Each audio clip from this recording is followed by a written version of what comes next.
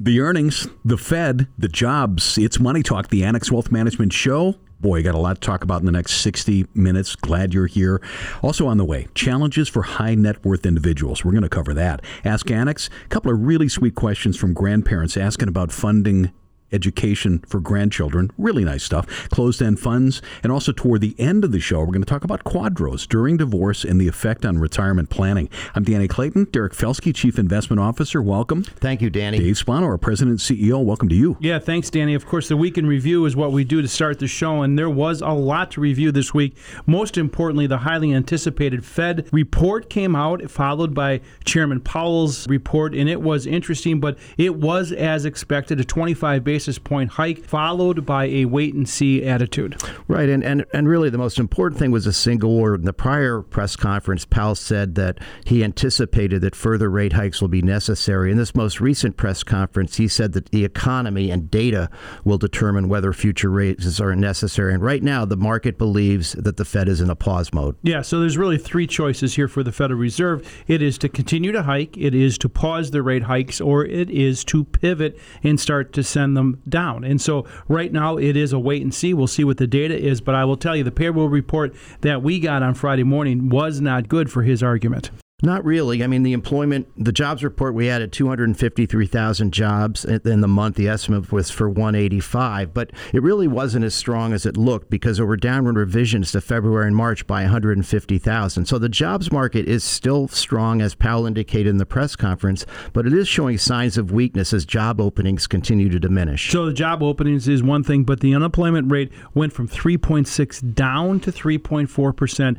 Wages went up, and so it is the big reason why a lot of people are just saying it's a flip of the coin on will there be a recession, because as you recall, the definition of a recession changed last year in Wikipedia, and it wasn't just two back-to-back quarters of negative GDP. They looked at employment, and employment remains really strong, and that is going to be a difficult argument for the Fed to make. So we'll watch that.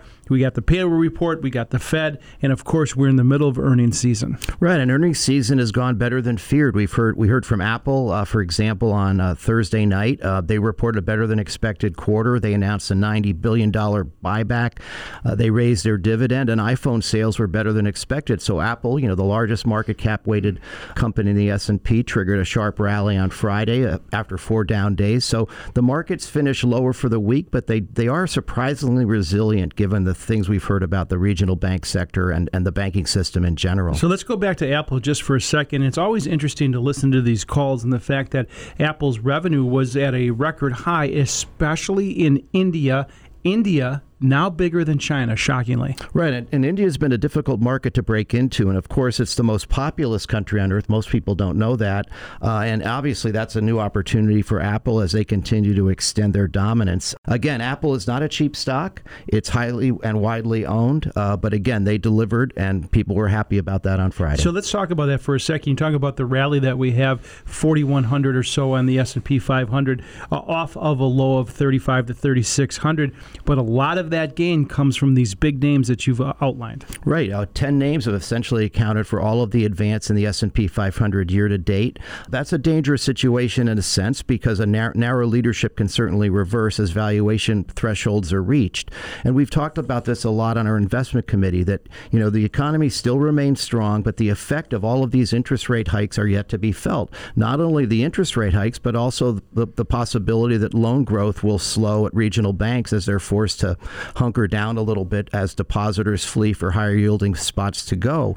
So there are a lot of cross currents, and that's why we kind of recommend a balanced approach to the markets. We believe there is upside, but not a lot. And so let's talk a little bit about the earnings, again, put a bow on that. Earnings season is coming to an end. It is better than expected. It's down as expected, not down as much, but better than expected. And about 80% of companies have already reported. Right. EPS growth in the S&P is now tracking at minus 5% year over year. When earnings season began, the thought was it would be minus 7%. So better than expected. Again, a low bar. So the real key is going to be what's going to happen in Q3. Right now, the Atlanta Fed is not forecasting a recession. In fact, their Q2 estimate for GDP, which will affect Q2 results, is for an increase in GDP of over 1%. So the slowdown that everyone's waiting for has yet to materialize.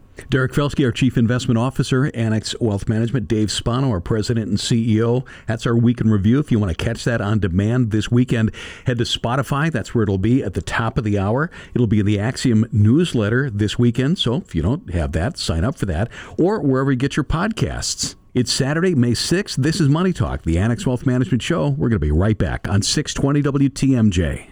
We are back. Sign up for the Axiom. That's our weekly newsletter. That's my quick reminder. Social media, we're all over it. LinkedIn, Facebook, Instagram, YouTube, adding new videos weekly. And not just a couple. We got a bunch, all that have been produced by Annex Wealth Management and the Annex Wealth Management SWAT podcast. Real proud of that. That's from the Annex Wealth Management investment team. If you really love the Week in Review, you're going to love that because it goes in deep. You can get that at Spotify. I'm Danny Clayton. Derek Felsky is here, Chief Investment Officer. Dave Spano, President and CEO. I want to recover a couple of things that we did in the first segment, Danny, and that is really we talked about recession, and everyone has it on their mind. And if we have a recession, I have big air quotes on the radio right now, if it will be the most anticipated recession of all time. But let me just tell you, folks, we saw a report this week that showed the export of vehicles, oil, and natural gas did a number on the trade deficit. Yeah, I mean, we continue to be an exporter of energy products. And, you know, one of the reasons that we believe very strongly in the energy sector is there just hasn't been enough capital investment in that area over the last 10 years. And despite the volatility of oil prices with an upward bias since the COVID, we haven't seen a sharp increase in production. So we believe there is a floor under energy prices. We also believe that at some point the U.S. government is going to replenish the Strategic Petroleum Reserve. And energy stocks trade at very attractive free cash flow multiples. In fact, Warren Buffett, you know, one of the greatest investors of all time, continues to add to his exposure in energy. Yeah, so the Berkshire meeting was this last weekend, and that was news, is that he increased his positions across the energy sector. And as you point out, energy inventory is actually dropping. And all of this means when there's an export of these things, vehicles, oil, and natural gas, that has an effect on GDP. And that's why I bring it up, because if you have a positive GDP, that is going to suggest that we may not get to back-to-back quarters of negative GDP. Right, and we could very well have a rolling recession. We've seen a recession in the manufacturing sector. We've seen a recession in, you know, tech spending for software in particular, in semiconductors. And we're now starting to see a little bit of a slowdown on the services side, which has been driving the U.S. economy. The key is unemployment still remains low. And when unemployment is low, consumers are confident they will spend money. And while we can talk all we want about the fear of a recession, consumers don't really think that way. You know, they think about what it is that they want, you know, where they want to go and so on. And they were suppressed during COVID. Not to mention China is starting its COVID recovery, and that's in its early stages, and that can offset some of the weakness we're seeing in other places. So we certainly talked about a lot of these crosswinds, and there's an old saying that goes back hundreds of years called sell in May and go away. What it suggests, folks, is that when you get to May that you should eliminate your securities positions and then come back in the fall. Now, obviously, we don't apply that because that is market timing, something that we don't do, but there is certainly an opportunity to talk about positioning and not timing. Right. Seasonality is a driving force. I mean, portfolios tend to get funded at year end. People are optimistic at the beginning of the year. As we approach the summer months, many people on Wall Street go away for the summer, so that we do tend to see more volatility during the summer month. And historically, the May to September period has performed worse than the other 6 months of the year. But it's not a fait accompli. It's not a way to guide your portfolio, but it's certainly something we do keep in mind as a committee.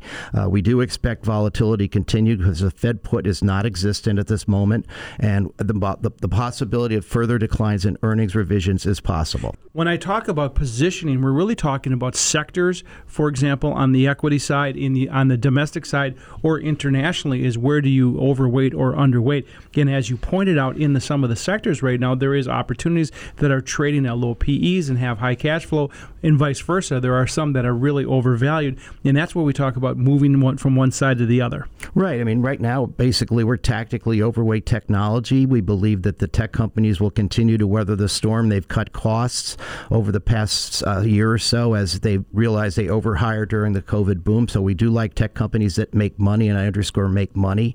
We like the energy sector. We continue to like healthcare. Every week we hear about new innovations in the healthcare space. Biotechs, many of them are now trading at below cash. So we believe some M&A activity is going to creep into healthcare. And finally, we like international stocks. They're well valued. They will benefit from a weaker dollar, which we believe is inevitable. And the valuations are very attractive. Dave, I always figure that we've got probably three types of listeners to the show. We've got do-it-yourselfers. I want to remind you folks, it takes everything, investment, retirement planning, tax planning, estate planning, together. So if we can help get you over the finish line. Clients, if you're a client of Annex Wealth Management, we want to thank you so very much for that. It means a lot to us each and every day. Tell a friend. We'd sure appreciate that. And then finally, if you're working with somebody else, don't you deserve a second look at what you've got? Exactly. And that is just the second opinion that we give. And it really is something that you should take advantage of, folks. The challenges for high net worth individuals, we are familiar with it because we work with many of them. We're going to take a break and be back with that next on Money Talk, the Annex Wealth Management Show on 620 WTMJ. Know the difference with Annex Wealth Management. Our firm works with many high net worth clients, and it's a great relationship, and it makes sense. These individuals and families have a unique brand of challenges that require sound advice and a team approach. Nuances, complexities, challenges. That's what these situations have. And with the help of Annex, satisfactory solutions. Brandon Lehman is director of Annex Private Client, a CFP and a wealth manager who works with a number of high net worth clients here. Welcome. Danny. So who are these high net worth individuals? And we've done things like this before. They're not lottery winners. No. High net worth individuals and even the ultra high net worth, a lot of that wealth is accumulated through, frankly, hard work. It's establishing, creating a business, building it from ground zero, and eventually getting to the point where you monetize that business, whether it's a sale to the next generation, a sale to an outside investor, something like that. But that's where a lot of it comes from. Or executives that have built their careers and got to the top and worked extremely hard. That's where this tends to come from. A lot of American success stories. There are so many stories where you talk to individuals where they started with $5,000 and they built this dream and they poured their heart and soul into it for 20, 30, 40 years of their life, and they finally get to reap the rewards. But what comes with that is a lot of complexities. And one of them is changing tax codes. It's on the mind of many, many people, but definitely high net worth people. This is where sometimes it can get political, but that's not the point today. No matter what side of the aisle you're on, you have to think about it from this. We need to have taxes, and taxes are a thing. So we need to think about taxes. What do we do? How do we handle it? And there's multiple ways to go, right? We just had the biggest change in taxes in 2017 with the Tax Cuts and Jobs Act. Well, what did that do? It retained the 7 structures, but changed 5 of them. And what's really unique about this is it brought it from 39.7 down to 37%. Yeah, you're saying, well, 2%, maybe almost 3, no big deal, but it is, because in the long run, that is impactful. What's even more unique about this and why we're talking about it right now is these are set to expire if nothing changes at the end of 2025. So we need to start planning about it. The other thing is there's a whole set of regulations and new laws that have been proposed. Will they be passed? Who knows? But we need to think about it. High net worth families are thinking about this because if you have more than $1 million in income, all of a sudden your tax rate on long-term capital gains has been proposed to go up. Your tax rate has been proposed to go up. All of these things might seem small, but can have a huge impact. Brandon Lehman is director of Annex Private Client, CFP and a wealth manager at Annex Wealth Management. We're talking about high net worth clients and their concerns. Let's talk about estate planning for these individuals. This is one where if you think back, in the 90s, the estate tax exemption was $600,000. And then kind of fast forward, we had that weird anomaly in 2010 where there was none. It started to creep up, and then with the Tax Cuts and Jobs Act, it reset, and basically today is roughly just under $13 million per person. Well, as we talked about before, this is all resetting in 2025, in the start of 2026. Well, what does that mean? With where it is now at $24 million for a couple, most people aren't concerned. That's dropping down to 12. And stuff that hasn't been talked about in a while, portability, building this all out. What does that mean? How do we account for this? Because over that amount, Now all of a sudden you're paying 40% to the government after that last spouse has passed.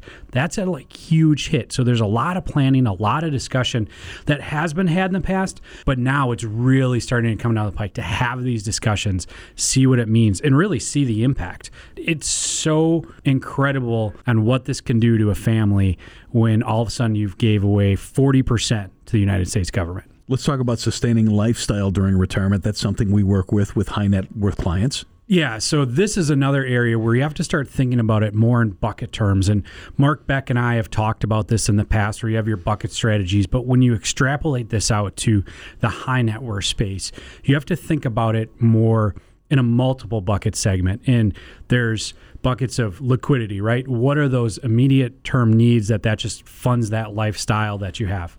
Then you have kind of that short term bucket you start to think about. That's going to be invested in a way that you're trying to generate some yield, but isn't exposed to too much market risk, maybe, depending on the situation. Then you get into kind of more of a fixed income bucket, then an equity bucket. The last bucket, which we do tend to see a lot of folks can be overweight in, is the illiquidity bucket. What do I mean by that? So they're heavy in real estate. They're heavy maybe in private equity. They're heavy in their business. Well, those are great things for having a net worth. They're not so great when it comes to liquidity. So it's structuring these things and these plans and these goals in a way that offers liquidity, but also has opportunity for long-term growth. What does Annex bring to the table to work effectively to meet the needs of high net worth clients? When you look at it, you have an amazing team of individuals that is going to come to the plate and sit down and focus on all these areas, whether it's tax, whether it's estate, whether it's planning. And I don't mean financial planning, can I retire today? It's what do the distribution planning look like? How do we structure this? How do we focus on liquidity, but also make sure that we have this bucket of assets grow basically into perpetuity, continue it along, but then safeguard it as best we can from taxes. And we've got teams dedicated to this. We do. So you look at the wealth strategist team that we have here, in those folks and the dedicated work that they do in this space where they really dive down deep into the weeds to make sure that overall the clients are taken care of and they meet those long-term objectives. Brandon Lehman, Director of Annex Private Client, CFP, and a Wealth Manager at Annex Wealth Management. Thanks for joining us. Thanks, Danny. Saturday, May 6th, bottom of the hour. Let's get caught up. And for that, we head to the WTMJ Breaking News Center. Back in the show, and it's time for Ask Annex. As always, we are open for questions at annexwealth.com. Looking for that Ask tab. If we can help, just hit that Get Started button. In the studio, Sarah Kyle, a Wealth Manager at Annex Wealth Management. Welcome. Hi, Danny. And we got Trevor Nargis, a Senior Trader at Annex Wealth Management. Welcome to you. Hey, Danny. Sarah, I think we got a combo question here. Betty is the first, James is the second. Betty asks, we are new grandparents. Are there any investment options that would allow us to contribute to our grandchildren's savings while also providing tax benefits for us as grandparents? James' question is, how can we invest in our grandchildren's future education while still providing them with access to funds for other expenses they may have growing up? That's a two-parter. They kind of coincide with each other, so I'll answer this as a two-part question. So my favorite two options would be when you're helping out your grandchildren, I always suggest either doing a 529 plan or a UGMA account, and that's a custodial investment account, and that stands for Uniform Gifts to Minors Act. So let's talk about the 529 plan first. So now that's for higher education. So you do get a tax deduction with that. For 2023, you get a deduction of $3,860 per beneficiary if you're filing your taxes jointly, or $1,930 if filing separately. Now that's a state tax deduction. You can contribute more, but those are the tax deduction limits. With the 529 plan, it's invested and it's managed, and the most popular one in Wisconsin is the EdVest. And the only drawback is it can only be used for qualified education expense. Now, some people get worried that their grandchild won't go to college or won't use the full balance. Now, with the new Secure Act 2.0, they have stated that some of that excess money can now be rolled into a Roth account in the beneficiary's name. But of course, there are some rules around that now. So the 529 plan needs to be open for 15 years. The maximum amount you can roll over into that Roth would be $35,000. And you can't roll over the last 5 years of contributions. And that beneficiary must have income. So, there's a lot of rules around it, but it's still a step in the right direction. So now the second part. is that UGMA account. This is a good option that allows you to transfer assets to your grandchild while still maintaining control of that account until they reach the age of majority.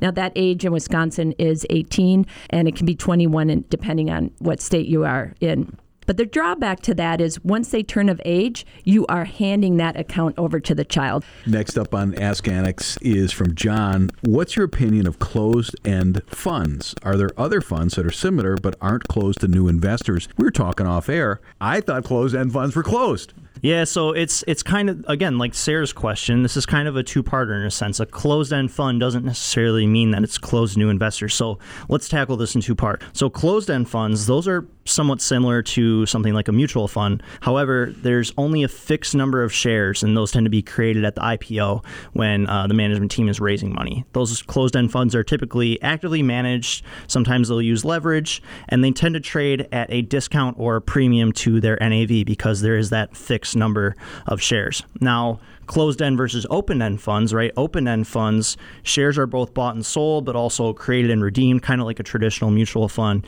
And those tend to trade at or close to NAV. So closed-end, kind of just fixed number of shares, created at the IPO, actively managed, there's leverage, so on and so forth.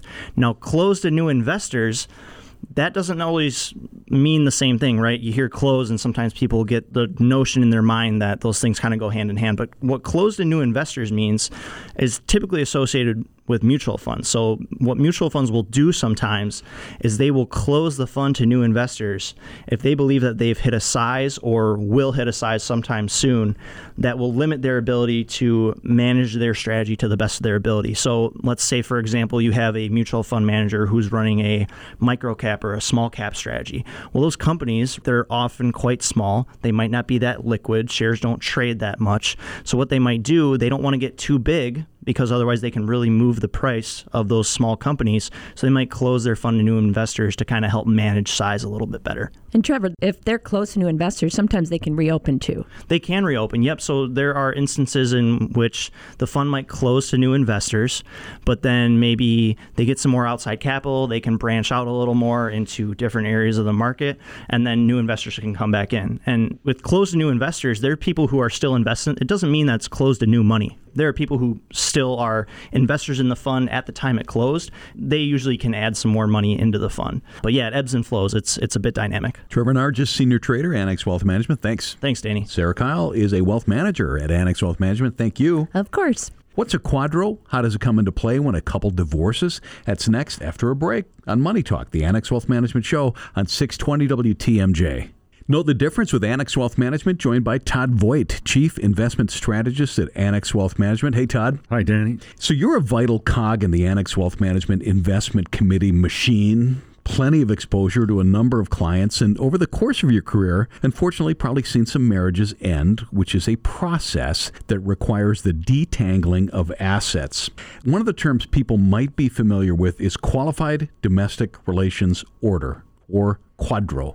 Could you please define QDRO for us? Sure. A QDRO is a domestic relations order. It's a court order dividing up retirement plans and divorce because retirement plans are considered marital property. Retirement plans can be tapped in to pay alimony, child support. They're generally used to divide retirement plans, and not all the time are they used. If one spouse is getting a house, the other one's getting a retirement plan, there wouldn't be a necessity for a QDRO. So who would decide that division besides the QDRO? It's usually negotiated between the attorneys for the property division. During the divorce process, when a couple has portfolios that include pensions, 401ks, and other various retirement accounts, what options does each party have when working through that division? For starters, each state considers retirement plans as marital assets. QDRO can award a lump sum even before retirement and right away in many cases from a 401k to be paid to a spouse. Non-participant spouse can take direct distributions from the 401k or similar plan without a tax penalty or transfer all or a portion to an IRA. The key is they can divide that and take part of it as cash, part of it rolled over to an IRA, or generally it's all rolled over to an IRA. What does non-participant mean? It means the spouse that's not a participant to the retirement plan, that's not employed as part of that plan.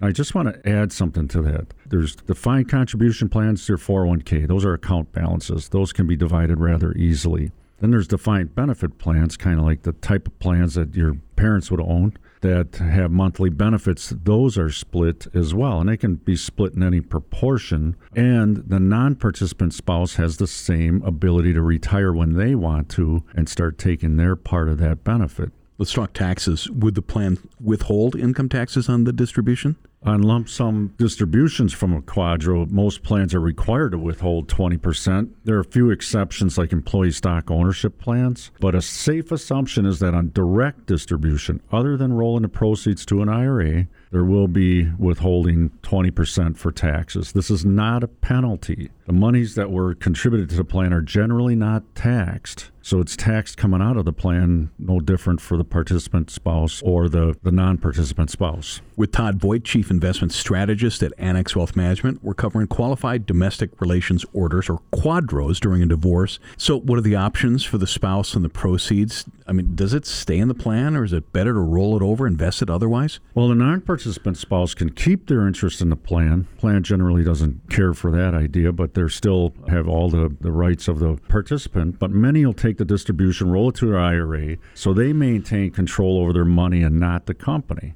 Because you have many more options outside the plan. Yeah. You can get the same options in the plan, like if it's a 401k. And this is true for even just people retiring and have a choice of keeping it in the 401k or rolling it to an IRA. The difference is, in the IRA, they can get CDs, treasuries, stocks. They can get the same funds that they had in a 401k. So they have much more flexibility, probably ease of moving monies in and out to safe places or whatever. But they can also cash in a portion of that QDRO distribution, keeping in mind no penalty, but they'll end up paying regular income tax. And that can be before 59 and a half. So who helps with this during a divorce? Is this a divorce attorney thing? Is this a wealth management partner like Annex Wealth Management? Because I'm going to guess this is a really important moment. People need to watch out for certain red flags. Oh, you're right. It's a major asset, and it's one of the two major assets of, besides the house and a marital estate. Annex can definitely help with the distribution to the alternate payee in their own IRA and follow through with cash flow retirement planning. It's important for the non-participant spouse receiving a distribution that doesn't have that planning or investment experience. And so you can go to Annex, a wealth manager, and get a plan. That to me is really important. I've dealt with this. I've written articles published on QDROs, a small segment of that chief investment strategist role, but it's really important, this transition for that alternate payee, even for the participant spouse, as they roll into retirement, that they have that type of plan and guidance. And we know the ins and outs and the intricacies of that. So regardless who prepares the QDRO, the main thing is that whoever is the alternate payee, they receive competent advice. Not only competent advice on the QDRO, but competent advice when it comes to investments, the markets, and the economy, and so forth. And so a big part of that rollover is not just rolling it over into an IRA. It's what you do with it at that point. So you need that investment guidance. You need tax planning assistance for that. Annex also has the team that will work on the estate planning part and work with the attorneys, or in tax planning, work with the CPAs. And so I think it's really important to follow through. It's a crucial decision. Folks, if you need the help, our website, annexwealth.com. Click that Get Started button. Start that wealth metric process. We'll guide you through. Todd Voigt, Chief Investment Strategist, Annex Wealth Management. Thanks for joining us. Thanks, Danny. Quick break. We're going to be back to wrap things up. This is Money Talk, the Annex Wealth Management Show on 620 WTMJ. Back on Money Talk, the Annex Wealth Management Show. Quick reminder, this show is going to be on Spotify as a podcast at the top of the hour. If you came in late, or if you want to hear the whole thing again, we sure appreciate that, but you can find it on Spotify. Another thing is the Annex Wealth Management SWOT podcast. If you want to get in really deep on what is going on in the brains of the Annex Wealth Management investment team, that would be the place. Their 50th episode happens on Monday. That's on Spotify. I'm Danny Clayton. Dave Spano, our president and CEO, and a CFP, is in the studio, and we also want to welcome a brand new teammate to the Annex Wealth Management team, Brian Jacobson. Brian is chief economist. Welcome. Thanks for having me. Well, we're almost done with the show. I don't have enough time to properly introduce you with all of your titles, but let's just list a few of them. Well, I've done the trifecta of institutions here. So I did Madison, Milwaukee for my PhD, Marquette for the law degree, CFA, CFP, Kaya, CBE. I just wanted to have a full JD, don't forget. Forget about JD. that one. Yep, I wanted Yeah. a fold-out business card, basically. Dave, if we had all that stuff, we'd be constantly talking about There's it. no question. So, total underachiever, Brian said. Thanks for joining us. You and I have known each other for a long time. In fact, I remember you being a guest on the show, 15, 20 years ago that we were doing this. And interesting enough is that you continue to be out there in the media. And in fact, you've done everything from CNBC to Bloomberg to the Wall Street Journal and continuing to do that. Yeah, it's a lot of fun to be really a spokesperson for the firm, to just try to educate the population because there's a lot of information and misinformation, things that can be misconstrued. So I'm a teacher at heart. That's why I'm so passionate about being here, because I know that's what you guys are really all about. Yeah, education and information. We are, and I want to tell you, Brian, there is a place that you really can help, and that's really in the ultra high net worth and high net worth space, because the folks that are in that arena have separate issues and different issues that we normally don't talk about, especially on the investment side, but there are unique things that we can do in that space. There really are, and I actually really like that area, mainly because of the numerous topics and how they're all intertwined. Asset allocation versus asset location, private markets, public markets, concentrated stock positions. How do you manage that type of risk? So it's really a fascinating area that I've studied deeply, worked in for many, many years, and so I'm really honored to be here to be part of that. And really, as a professor, as a lawyer, as a CFP, these are a lot of designations that you can bring to our team, and really excited about that. But I do want to go back to your opportunity set of going on live media. You have an opportunity this coming week to speak nationally. That's right. Yeah, so this upcoming Friday, I'm going to be able to be on Fox Business News during the Clayman Countdown, so at about 2 o'clock Central Time, sometime between 2 and 3 o'clock, I'll be able to be joining them live from our studio. One of the things I want to talk to you about, Brian, and have our listeners hear this, is talked about the unique opportunity set that some folks have. When we talk about, for example, lending, I've heard this a lot lately, especially in light of what's happening with the banks, but when people have large security portfolios and they don't want to sell some of those securities because of embedded capital gains or the like, or some planning, there's things that they can do against the securities that they hold. There absolutely are. Exactly right. And there's all of these choices are amongst those. And we go through that when people come in, and we have the entire team come to the room. We have estate planning lawyers, we have tax planners, we have certified financial planners, and now we have an investment expert as well in the room. And Danny, this is when we talk about opportunity sets across, people think about Annex in certain ways, but we have Annex Ignite, and Ignite is really for those who are just getting going. And we don't talk about that a lot, but then there's Annex Wealth Management, everyone knows and is branded. And then, of course, there's the high net worth space that we spend a lot of time on. I think day one, Dave, you said investment and retirement planning really is for everyone. Yeah, financial planning is for everyone. Yep, and that's why we've got those things. So if you're listening right now and you've got kids that are maybe freshly out of college, Annex Ignite might be the perfect thing. Regular Annex client, and then for the high net worth individuals, that's fantastic, and you've built the team to do it. Yeah, and it's really about a team. You think about success in sports, and it's never about one player or the coach. Al McGuire most famously said, it's not about the X's and the O's, it's about the Jimmies and the Joes, and that really means who's on the team and who's on the floor. That really separates good teams from good coaches. We got some really smart Jimmy and Joes and Janes, and we've got a bunch of them, and you can put them to work. What Annex Wealth Management does, regardless of the client size, investment, retirement planning, tax planning, and estate planning. The most important thing, and we mention this often, we do it as a fee-only fiduciary. That is complete fee transparency. Maybe you're with somebody you've been with for a long, long time, and it just doesn't feel right. You're not getting the right communication. Maybe you're not hearing from them at all. Maybe you inherited them. It was a friend of a friend. If you need a fresh look at what you've got, we would love to do that, and we can do that for you quickly. Head to our website. It's annexwealth.com. Click that Get Started button. Brian Jacobson, Chief Economist, welcome to the team. Good to see you, and thanks for being on. It's fantastic to be here. Dave Spano is our President, CEO. Thanks for joining us today. Danny, great show. Appreciate that. Folks, Elite Wealth Management, we do it as a fee-only fiduciary. And you've heard just some of what we do in the last hour. You deserve the whole picture. Click the Get Started button today at annexwealth.com. See you next Saturday at 10. This is Money Talk, the Annex Wealth Management Show, 620 WTMJ.